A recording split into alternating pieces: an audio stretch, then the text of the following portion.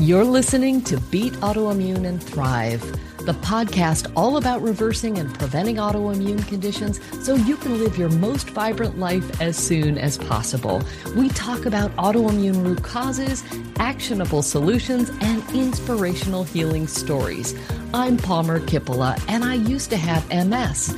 Today, I'm an author, a speaker, a functional medicine certified health coach, a pickleball player, and nature lover who's helped thousands of people reclaim their health and their best lives. Let's dive into this episode. I am so pleased to be joined by Hillery Nye today. Hillery is a woman who has quite a story. She reversed Sjogren's, Raynaud's, Hashimoto's, lupus, undifferentiated connective tissue disease, arthritis, depression, insomnia. The list is long. And, we're going to get into diagnoses and whether or not the words matter all that much. Because at the end of the day, I view all of this collection of syndromes or disorders as conditions, because as you'll see in Hillery's story, most of these, if not all autoimmune conditions, can be reversed based on how you live your life, the condition with which you live your life. So let me introduce you to Hillery. She is an intellectual property and technology attorney, and she serves as general counsel of Hiya, a startup that helps protect consumers from spam. So needed. She's been practicing law for 25 years, mainly in the Seattle area, primarily representing technology clients from the very large to the very small. So, Hillery, with this background and need for brain power, who has time for autoimmune issues?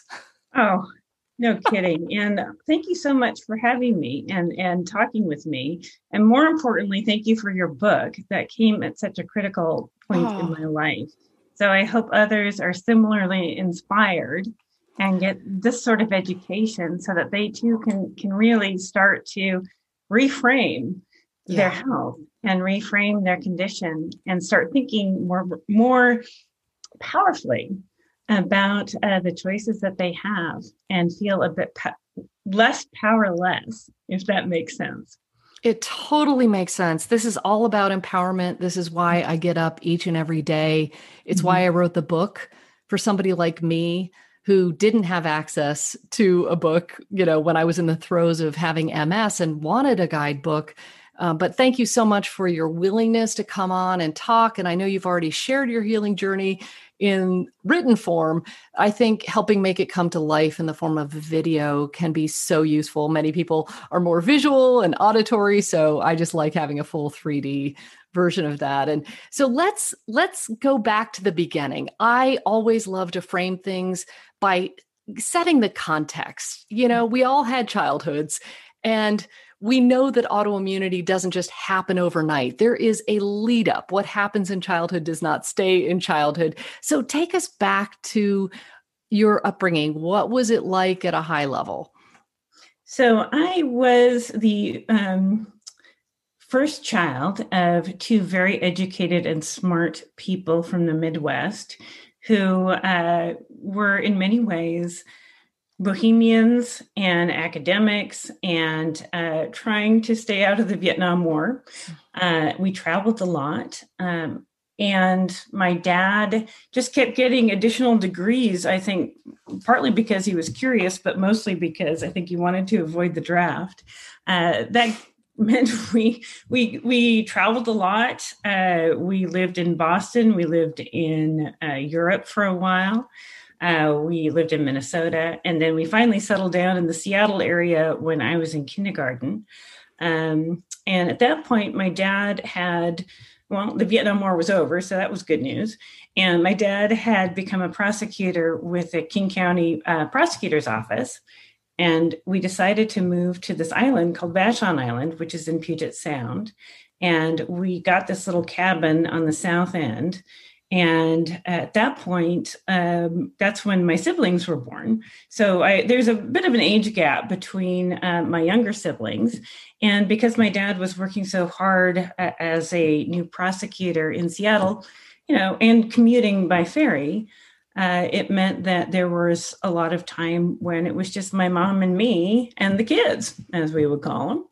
Yeah. And so we were there for the majority of, my I guess from my early kindergarten to third grade, roughly, and then moved to a different part of the island when my younger brother was born, and he was born when I was about 11. So, and I think that that those early years were interesting because it was a different time. It was a different time and place. My mother was very into health food, and that meant putting wheat germ on top of everything. And she smoked and drank tab, and we put baby oil on our skins when we went out in the sun. But more importantly, and perhaps at least for me, we did live right in the Asarco plume, and Asarco was what it sounds like. It was an arsenic plant, and I remember we had really muddy yards because lawn didn't grow on the south end of the island. And but it kind of didn't resonate at the time. It was, again, a different time and a different place. This is in the 70s. And, this is at the same time, right, where people are, playing on the monkey bars with, paved, playgrounds, and, everybody was unsupervised walking home from school. So It was, again, a different time and place, but it did build that sort of, as I look back in time, you sort of pick up on some of these details and realize, well, yeah, that's kind of a setup for getting sick later in time. Yeah. I can see a few nuggets in your story of, having to be the adult before you're ready. That's definitely in there. Living under this plume of arsenic, that is definitely part of a setup, potentially. The things that fill our toxin buckets. We can't ever really be 100% sure of all the things that go in there, but from pattern recognition, we can see the usual suspects again and again, the toxins and the stress. And one thing that you noted in your story was that because there was some conflict, obviously, there's a lot of conflict in families often. And we adopt personality types in order to deal with the conflict. So talk a little bit about the personality types that you adopted to get through that conflict. Well, it's unsurprisingly, right? You've got two parents who are busy working, because my mom also worked for a period of time. Two young kids at home. I keep calling them the kids. I guess I was one too. So there were three of us. But two younger kids at home, and a dad that's working a lot. And my mom, I think, just needed a partner in a way. And I quite honestly relished that role. It made me feel special. It made me feel like we were best friends. And it's only in retrospect that you kind of look at that and say, well, maybe that's a little bit strange. But on the other hand, it did make it so I felt I needed to take care of everybody and take care of her, take care of my siblings. And when my dad was there, I can fully understand now as an adult, and certainly as an attorney, that what he was doing was very stressful and hard. And so when he was home, he would be tired, he would be grouchy, he would drink. So if I could just kind of keep everybody calm and keep, okay, so I know that dad's going to get mad if the kitchen's dirty and mom is out with her, painting buddies and doing what he would consider to be a hobby, which actually she's a very talented artist. Well, let me just set the scene so that everybody thinks everything's fine. So I'm going to solve for my mom. She's going to think dad cleaned the kitchen. Then I'll solve for my dad. He's going to think mom, cleaned the kitchen. And then everything will stay calm. And sometimes that worked. Sometimes it didn't. But it certainly made me always on edge and always like thinking, okay, so how do I avoid a conflict? Because if a conflict did come up, things would get very stressful very quickly, and things would escalate in ways that were more uncomfortable than just cleaning the kitchen. Yeah. So mom would need to leave and drive away, and I wasn't sure she'd come back. And so these were consequences for not having things under control that were more stressful than all the little things I could do to try to keep things sorted. Oh, And this was not a bad childhood. This was just a tense one. And I nobody asked me to take that position. It just seemed like the most logical thing to do to keep everything manageable. Yeah. And it is so common. And I want to just say again how happy I am that you are sharing this, because it's not to cast aspersions on anyone. It's not to say this was bad or good. It's just, we are, as children, we find ourselves in circumstances sometimes that we may not be ready for, or we may not know how to navigate. But what ends up happening is our stress response systems happen automatically. And so they get fired up. And so we're kind of always on scanning the environment for safety. That was me in my childhood. And there was no, so there's a toll that takes. And then what I heard in your story was a level of people pleasing and becoming the perfect one, right? Always anxiety. Right. Always. And I remember being in elementary school and not being able to sleep at night because my nickname from my family was the worry wart. Yeah. Because I was always worried, and I would worry about stupid things. I would worry about whether or not we had enough gas in the car, whether or not we had paid our bills on time. And I remember at one point, you're going to love this, Palmer. You don't even know this part, but I remember going to some sort of, annual checkup sort of thing with this guy who just was probably 180 years old, at least seemed to be that way. And one of the things that he was asking me about was, hey, you're not sleeping. You don't go to sleep at night. That's what I'm hearing from you. And, you're really anxious. So I'm just going to have your parents maybe think about giving you a shot of whiskey when you're really unable to sleep in the evenings. Wow. So that was the first really good medical advice. So there's that. But people pleasing, definitely. And actually it was, if I think back on it, it was a great coping mechanism because it's a win-win-win. Yes. And if I did that at school, so I was like diligent at school. There was no way I was going to get a B+, and an A- was unacceptable. So, I had to have good grades. I had to make sure that the house was clean and dinner was getting ready, and that, any of my own fears, anxieties wouldn't pop out in inappropriate ways. Yeah. I feel, and I so resonate with what you've shared so far. I feel like, you could have called me in the middle of the night when you weren't sleeping, because I was also suffering from insomnia. Didn't get the whiskey advice, but there was another part that you talked about where if you got sick, for example, if you got a cold or something like that, it was frowned upon in your family because it was perceived as weakness, right? And it was the complaining. Well, there were two different things. So when I was in first grade, I had a really pretty bad hernia and had to get a hernia operation, which is kind of unusual for a little girl. But then I got another hernia, and I remember my mom saying, "What is it about you?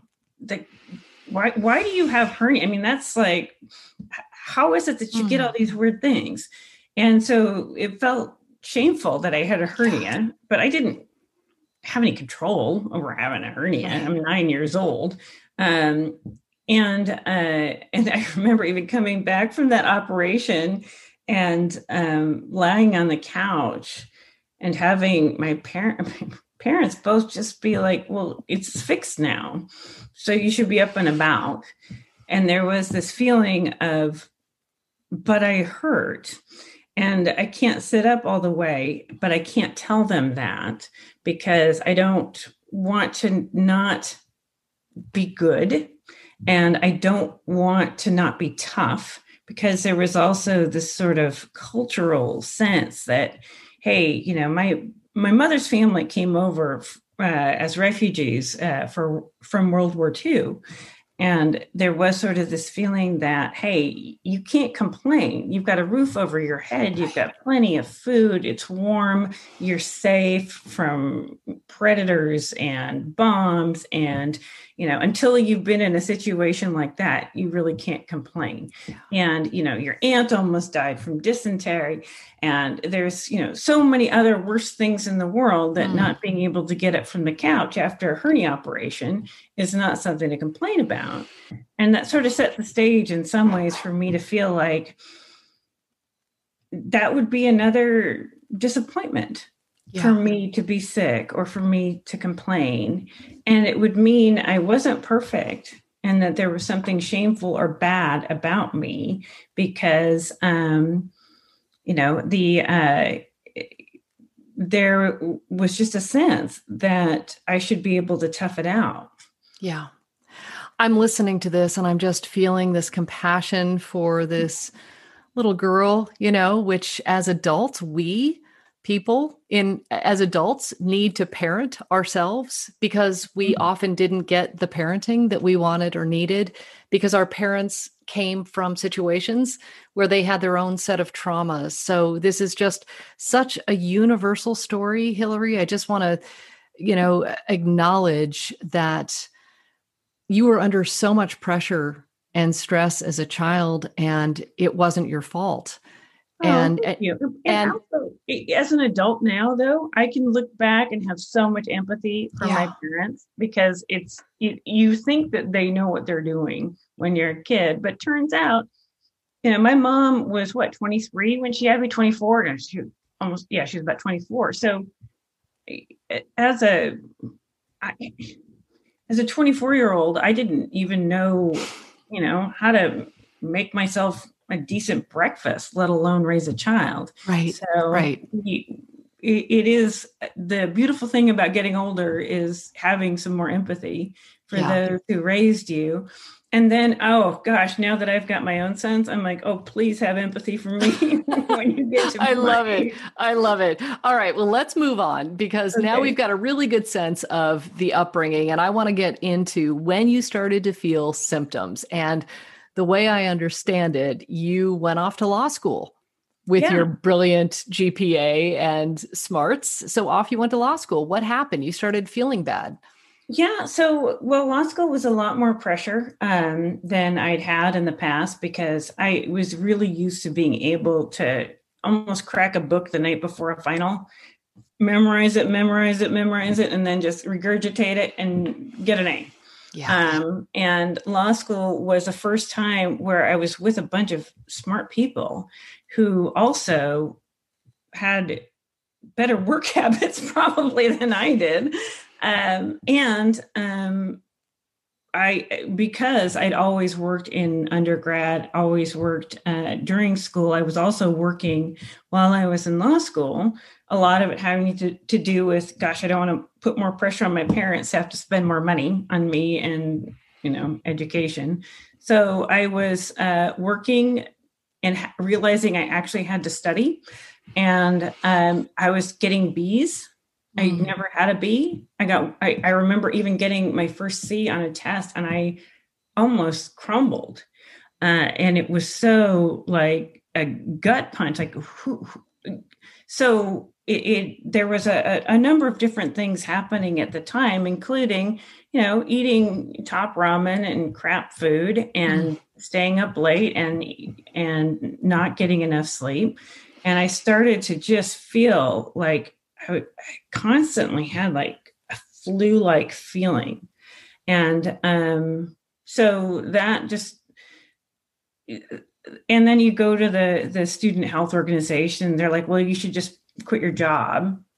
And then that just actually added more stress because I didn't have any money.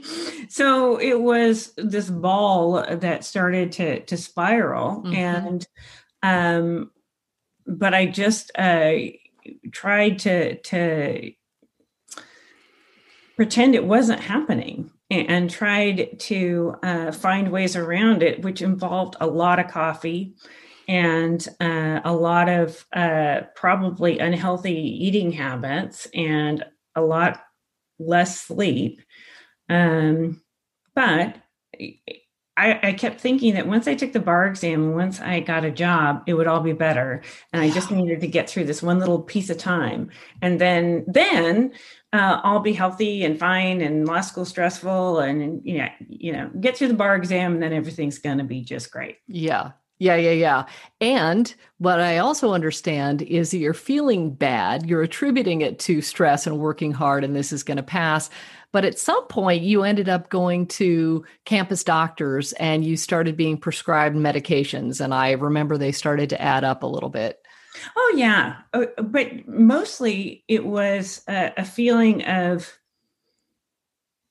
this is terrible, but I almost felt badly. Like, you told me it was this thing, you gave me this drug, and I feel so bad still. And I'm almost apologetically going back, asking for some additional help. At that point, they had me go to some mental health services because they thought maybe I just needed stress management issues, blah, blah, blah. But there was also some really real things happening. I mean, I had the typical, in retrospect, butterfly rash and, joint pain. And my hands would get so swollen that I couldn't type my exams or couldn't type my papers. And so then they would just give me hydrocortisone creams for my face and a bunch of steroids for my joints. And, why don't you try some opioids too? Wow. So I am really fortunate that I don't like whiskey, and opioids don't really feel good in my stomach, because there is a high probability I would have become addicted to both or all if that had made me feel better and I didn't have some sort of reaction to all of that. So I really empathize with anybody who has been given pain medications and has gotten addicted to them, because especially during that time, they were handed out like candy. Yeah. So, and you felt like that was the doctor, and the doctor knew best. That's right. If it had worked for me, I would have taken it. Sure. So you've got these symptoms that are mounting.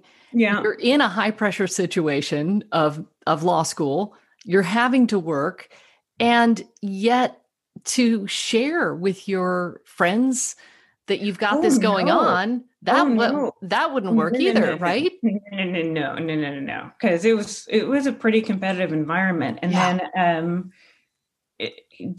so I graduated from law school in 1994. And during that year was probably one of the worst years except for now, lawyers to get jobs. And I remember we had a summer internship program, which was a big deal to even get, at the time, to be a second-year lawyer going into a big firm. And we had a class of we called it a class of lawyers, which is just one big interview for an entire summer, basically. And I was the only woman in the group. And so there was no way I was going to let anybody see me sweat, as they say. Yeah. And, of that class, only half of us got hired. So it was a 50% retention rate. There was you could not be 100%. And as a woman, I mean, there's no way I could have even said I had menstrual cramps. Yeah, of course. Of course. Wow. So to hide that, the shame of that, but the powering on throughout, and you've got, at this point, as I recall, you've got rashes, chronic fatigue, this what you call mind numbing nerve pain, and this bone deep fatigue, and you're powering through at law school. I mean, I'm just amazed that you could hold it all together. Because I didn't do anything else. I slept. So when I was during my internship for law school, during law school for the firm that I joined, I literally would go home, go to sleep, wake up, go to work. And then we had this little like day bed for women who had menstrual cramps in the women's room. And I would take a secret nap during the day and hope that nobody noticed. And then I would sleep from Friday to Sunday. I just would sleep it was sleeping and working. That was it. Yeah. Well, you had to. And it seems like you powered on until your mid 40s. Well, because it was like I had to hide it. Yeah. And I felt shame about it. Like, here I am, like everybody else has their shit together. Excuse my French. Everybody else is able to work a normal day. And then they go out for cocktails and they have dinner and they have families and they do pro bono work and they market clients. I obviously am deficient. And sooner or later, somebody's going to figure that out. And I just got to hide it for as long as I can because I got all these student loans now that I need to pay. And I hate this work. I'm hating the work. I mean, how miserable is that? But in many ways, if you looked at me from the outside, wow, she's a success story. Yeah. Look at her. She got this job in this big fancy law firm. And where a lot of my fellow students were still like, working almost as paralegals to pay their rent. So you were shouldering a lot. I mean, the sense that I get from your entire life is that you are incredible. You keep going no matter what until you can't. So let's talk about what happens, because at a certain point in your 40s, you said your pretending failed. Yeah. It turns out that is it, and you're not even living, right? Let's just put it that way. So I think that the short answer there was everything fell apart. So I had worked very hard and then had gone ahead and started my own law firm and was in a marriage that was a bit stressful. And again, I just felt like I was pleasing and trying to be perfect. And I also felt that anything that was wrong in my environment at that time was my fault, and that I needed to do something to change things, to fix it and make it right. Yeah. So, I just could never quite get it right. I could never quite get my partnership with my law firm partner right. I could never quite get my marriage right. And in retrospect, I'm like, well, of course not. Your law partner was embezzling from you and your former husband was a narcissist. You can't fix that. And that did sort of all come crumbling together and I got very, very sick. And at that point, my law firm fell apart, my marriage fell apart, I was declaring bankruptcy, and then I got spinal meningitis. So that's kind of a low. Yeah. Yeah. And if you go through something like that, it's a little bit liberating. And I don't know if I can quite explain it, but it's sort of like, well, here I am. Here are all my worst fears writ large. Yeah. Here it is. This is what it looks like to fail. And now what do I do? And at the time, because I was having so many health problems, and I got to tell you, it's the most frustrating thing. And I'm sure you can relate to this, Palmer, when you cannot get a diagnosis, when you cannot find somebody who can tell you what's wrong. And when you can't find that magical concoction of medications that will make you normal and make you able to live the life that you see everybody else living. And so it really was a low point because I didn't even have the energy to get through the hard things that I was facing. And I didn't have any answers. I didn't have good, I had almost conflicting diagnoses of what was happening to me. And I would go to different doctors and it's like, just, pick your poison. Whichever doctor you went to, you got a different diagnosis, a different set of drugs. And the time frame for even figuring out whether or not they worked was so frustratingly long that it was hard to know, whether or not any of these things were working or if they were just making things worse. Because I have to tell you, during that time, I was basically told to lie down and sleep. And I was taking so many drugs that to exercise would be hard on my joints and potentially really damaging to my tendons. I mean, think about that. That's so nuts. Yeah. So they're in all of that fog and being now totally alone. So this is now, I'm living alone with my two puppies and my kids are older at this point. So it's sort of like, well, you're going to live or die now because this is not a life. This is a half-life. And fortunately, I had to still take care of two dogs. Yes. And I want to focus on that, but let's just picture this. So you are alone, you're in your cottage, you're by yourself. Oh, and by the way, it's in foreclosure. Okay. So I'm not sure if I'm going to be able to keep my house. Okay. So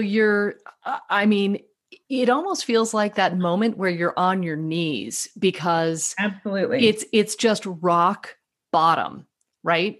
And it's that moment, do I live or do I die? Because I don't know if it can get worse than this, right? I don't know if it can get worse than this. And that is sort of the interesting time because it's sort of if this is living, this sure doesn't feel like living. Yeah. I don't see a whole lot of joy here. This is a pretty dark place.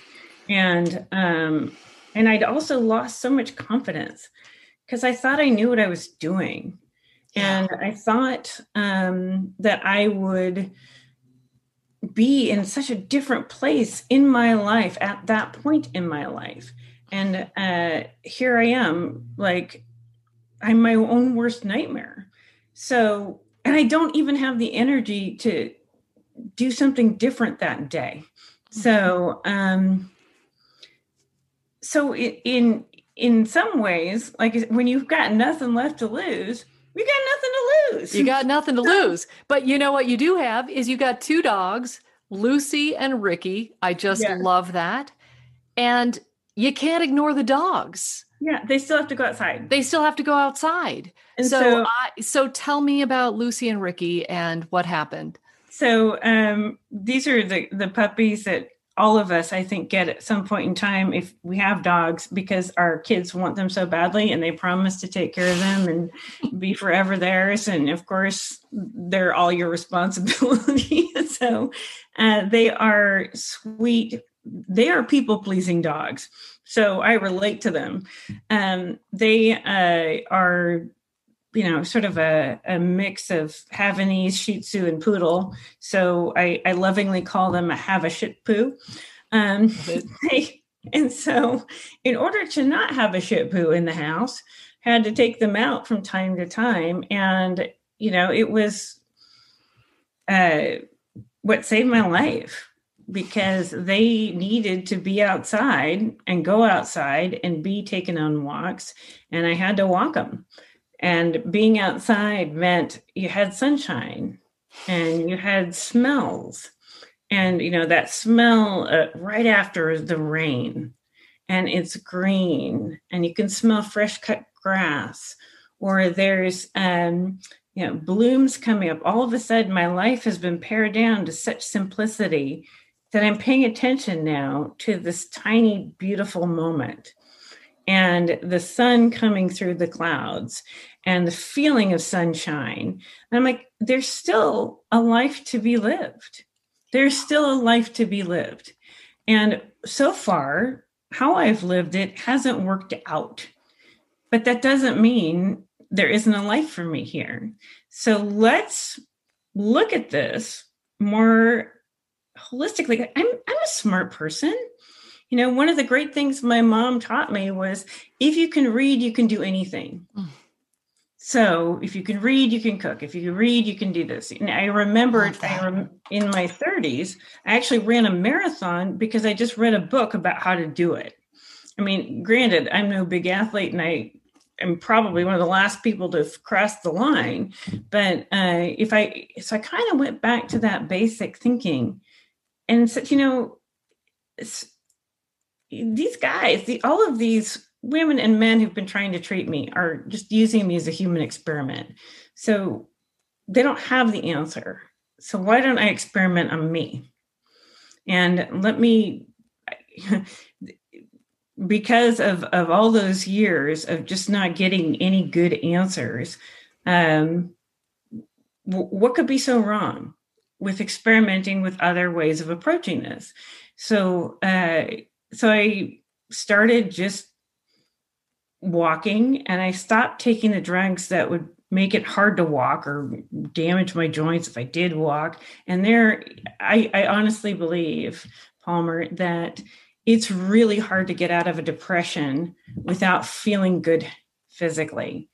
And there was something about getting outside and walking, and then walking a little bit further and walking a little bit further, because it also requires you to start thinking about things and thinking about what you want to do next, and not just lying down in a drug fog and feeling sorry for yourself or shameful that you got there, or, you know, trying to just self-flagellate for all the choices you made in the past. You know, walking forward is actually walking forward.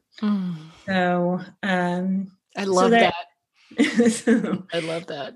Well, and so that was the beginning of my beginning, which was, hey, okay, so what have I got to lose? So let's go to acupuncture. Who cares? Let's put some needles in my back. What's the worst that can happen? Let's start not taking some of these drugs and see what happens. You know, let's start reading. And that's how I came into your book. And that really was, I couldn't believe it. I mean, I'm like, does she know me? Did she have a camera in my house? Because all of the things that you were talking about, all of these different patterns, I'm like, that's me. And then I also started to get more involved in like a lupus community. And so there were some things that were helpful, some things that weren't. I'm not saying everything I did was helpful. I found that certain things were actually more depressing, like being a part of a lupus community. Sorry to say that. Or at least that particular lupus community, because it was really sad stories of folks who just were on the decline. Yeah. And so it was great to read your book, because it was these hopeful ideas and stories, and hey, you can do this and experiment. So the next logical thing to do, since I'm doing some needles and some cupping and incense and aromatherapy and other stuff that's nuts, and some of it totally humorous in retrospect, so but all benign in the big picture. So that started the food vacation, which I just absolutely hated. Yep. And you did it, but you did it anyway. It was so powerful. And you this is what I want people to hear. It is hateful the first couple of weeks, right? You're probably cursing me as you're going. It was terrible. It was terrible. I hated it so much. And I did have some additional help, because at that point in time, I had gone to see a nutritionist who was also a Pilates instructor. Because again, I'm like, if I'm doing this, before they take all my money in my bankruptcy, I'm going to go hire some people. There you go. Okay. And buy some books. And she kind of actually she gave me some supplements to help me through too, which are in your book. But again, I'm always like, whoa, but that's for people who aren't overachievers. Vitamin supplements, that means they're not sturdy enough or whatever. So fortunately, I had a little bit of coaching so that I didn't so that I had some reassurance that this was normal and that it was going to be kind of not feeling great, but I'd already had spinal meningitis, so this wasn't going to exactly. I kept saying, if I can figure my way out of that, or if I can survive that sort of sensation, I can certainly figure this out. So what happened as the food vacation progressed? How did you start to feel as time went on? Well, I was mostly angry at first because oh my gosh, the cravings I had were nuts. And I felt ashamed about that too. Like, I can't believe I want a Diet Coke so badly right now. I can't believe that I never even knew that Diet Coke was so bad for me. I can't believe how much I want sugar, how much I want pasta, how much I want and I didn't even know that I was so addicted. But then, as the time went on, so I think it was around week 3.5, because you said do it for like 4 weeks. And I literally was counting the days. I'm like, if this doesn't work out, I'm having a tab and a Snickers. Literally, like, I want to say it was at the end of all of that, that I started to feel great. And I started to have energy and I could concentrate. And I felt like I remember waking up and I'm walking around and my feet don't hurt. I used to have to kind of wake up my feet because they would take a little bit of time for them to, for me to feel them and to not feel pain. And it's almost like warming up a car. I'm like, here I am. I just hopped out of bed. And I'm waking up my dogs to get them out because they're still sleeping. And then that's when I really got into cooking, because I was like, there's something here. Of all the things I'd experimented with, this was the thing. And it also made me realize that I didn't have to do everything all at once. I could just take it one step at a time. Let's just start with fortifying my body. And then we can worry about whatever cobwebs are in my brain.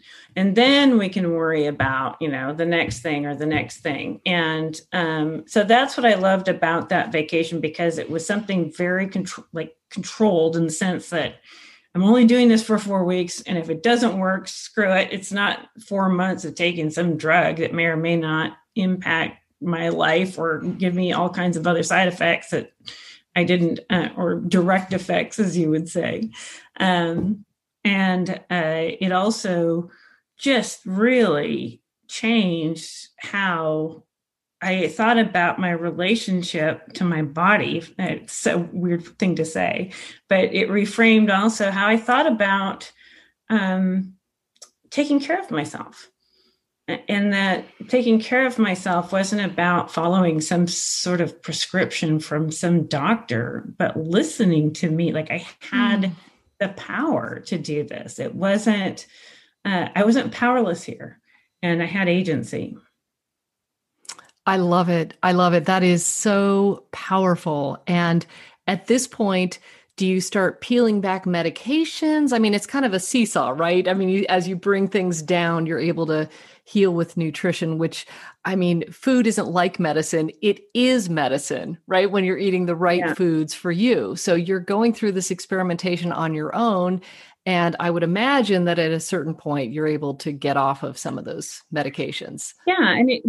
I would say that the food vacation was just the beginning. It wasn't like I figured it out within 4 weeks. It was just a wake-up call, like, whoa, this matters. And now I need to figure out the nuances of food. It wasn't, and it also, it had a weird psychological impact on me too, because I almost had to get over my sense of shame for how I had been eating. Yeah. Because the food didn't make me sick, or it didn't, cause me to have autoimmune issues. Um, so I had to get out of my logical legal head, which says if A is this and B is that, then C is da da da. So the logic would be, had I always eaten well, I never would have had an autoimmune issue. Ah, yes. And so that sort of self-blaming cycle. So that I had to just put that aside and say, no, actually, let's think about it differently. Let's think about this as bringing in the cavalry and reinforcing your body so that it's, it is, it's almost like putting in buttresses to a house that is crumbling for whatever reason. Whether or not you put the buttresses in doesn't make it crumble or not crumble, but it sure helps it stay stable. Right. So actually, I think my first year was really more about food than it was about medication, but really thinking about food differently.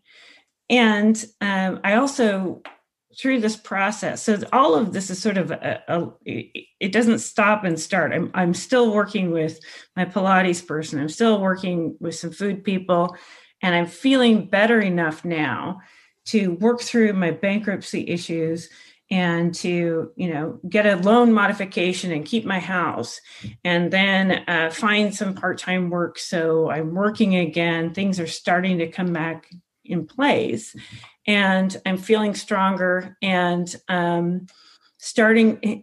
And I found a good rheumatologist too, a supportive rheumatologist. And it really made a huge difference to have somebody who didn't just say, what you're doing is nuts. Your joints are going to deteriorate over time if you don't take all this crap and, here, why don't you inject methotrexate into your stomach once a week? And why don't you, that's the answer. Instead, I had somebody who's like, wow, you're doing really well. You're doing so much better than the last time I saw you. And we used to do this ring test. Like, can I wear a ring? Because my joints would be so knotted. And the last time I'm like, look at this, I could wear a ring. And she goes, oh my God, you got engaged. So I also met this beautiful man and got engaged. And so I started the process of spiraling up. And it began with just sort of that simple self-care and reframing it all. And it's not like there's this happy ever ending thing that I'm in right now. I'm still in the process of experimenting and still finding what works for me and doesn't work for me. And I'm very careful with coronavirus and staying away. But on the other hand, I always think there's another way of thinking about things too, right? So coronavirus means that the world is safer for me. People are wearing masks, and, people are cleaning things more. And we're all paying more attention to our health. And maybe that's a great thing. It's a great silver lining. Yeah, that can come out of a really hard thing. And that's what I think, at least I hope I can provide to others, is that, it is hard and it is discouraging, but it's not the end. Yeah. There's that wonderful saying that, if you think this is all there is and it's the end, it's not the end. Yeah. I love it. Health is a practice. I didn't beat the MS and that's it. I'm done. We continue experimenting and living our lives and, managing the balance of things so that we can keep these things from coming back and expressing themselves in our lives. That is the best we can do. We'll always have the genes for these autoimmune issues, but they don't necessarily have to be expressed. And that's where your agency, that control and that empowerment comes in. And I just love your story. And now I feel like you are so passionate about food. This is who you are. It's really uncovered. So I don't want to put words in your mouth, but I would love for you to kind of, help wrap this up with maybe 3 to 5 of your take-home messages for people, what you would recommend they do. It could be, thoughts about food or any direction you want to take it well, in. first of all, read your book. That's a good idea. Start there, because it does help reframe everything. And it's encouraging, but it also is empowering because you know that there are a bunch of different tools in that toolkit. So one of the most powerful things to me is food and having good food and enjoying food and having a delightful relationship with it. Because 10 years ago, I would never have allowed myself to eat like, I'm just going to put a slab of butter in my coffee, or have, this delicious avocado and,